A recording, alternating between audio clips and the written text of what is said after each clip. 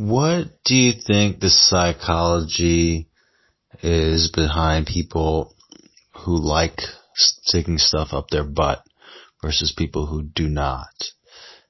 Freud had that thing where they go through an anal phase when they're a baby, and then people get caught up in that. And then there's the term anal retentive, people who are like a little obsessive compulsive and have to have everything perfect and neat and orderly. I guess holding in their poop is neat and orderly in a way, but I don't know if there's a relation between that.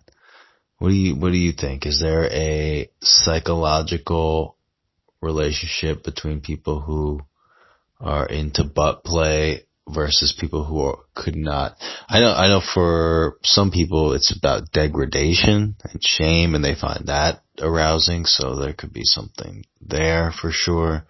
But I don't think that's the case with everyone who does. Well, so tell me, what do you think? Personal experiences? Have you learned something in a psychology class? What do you think?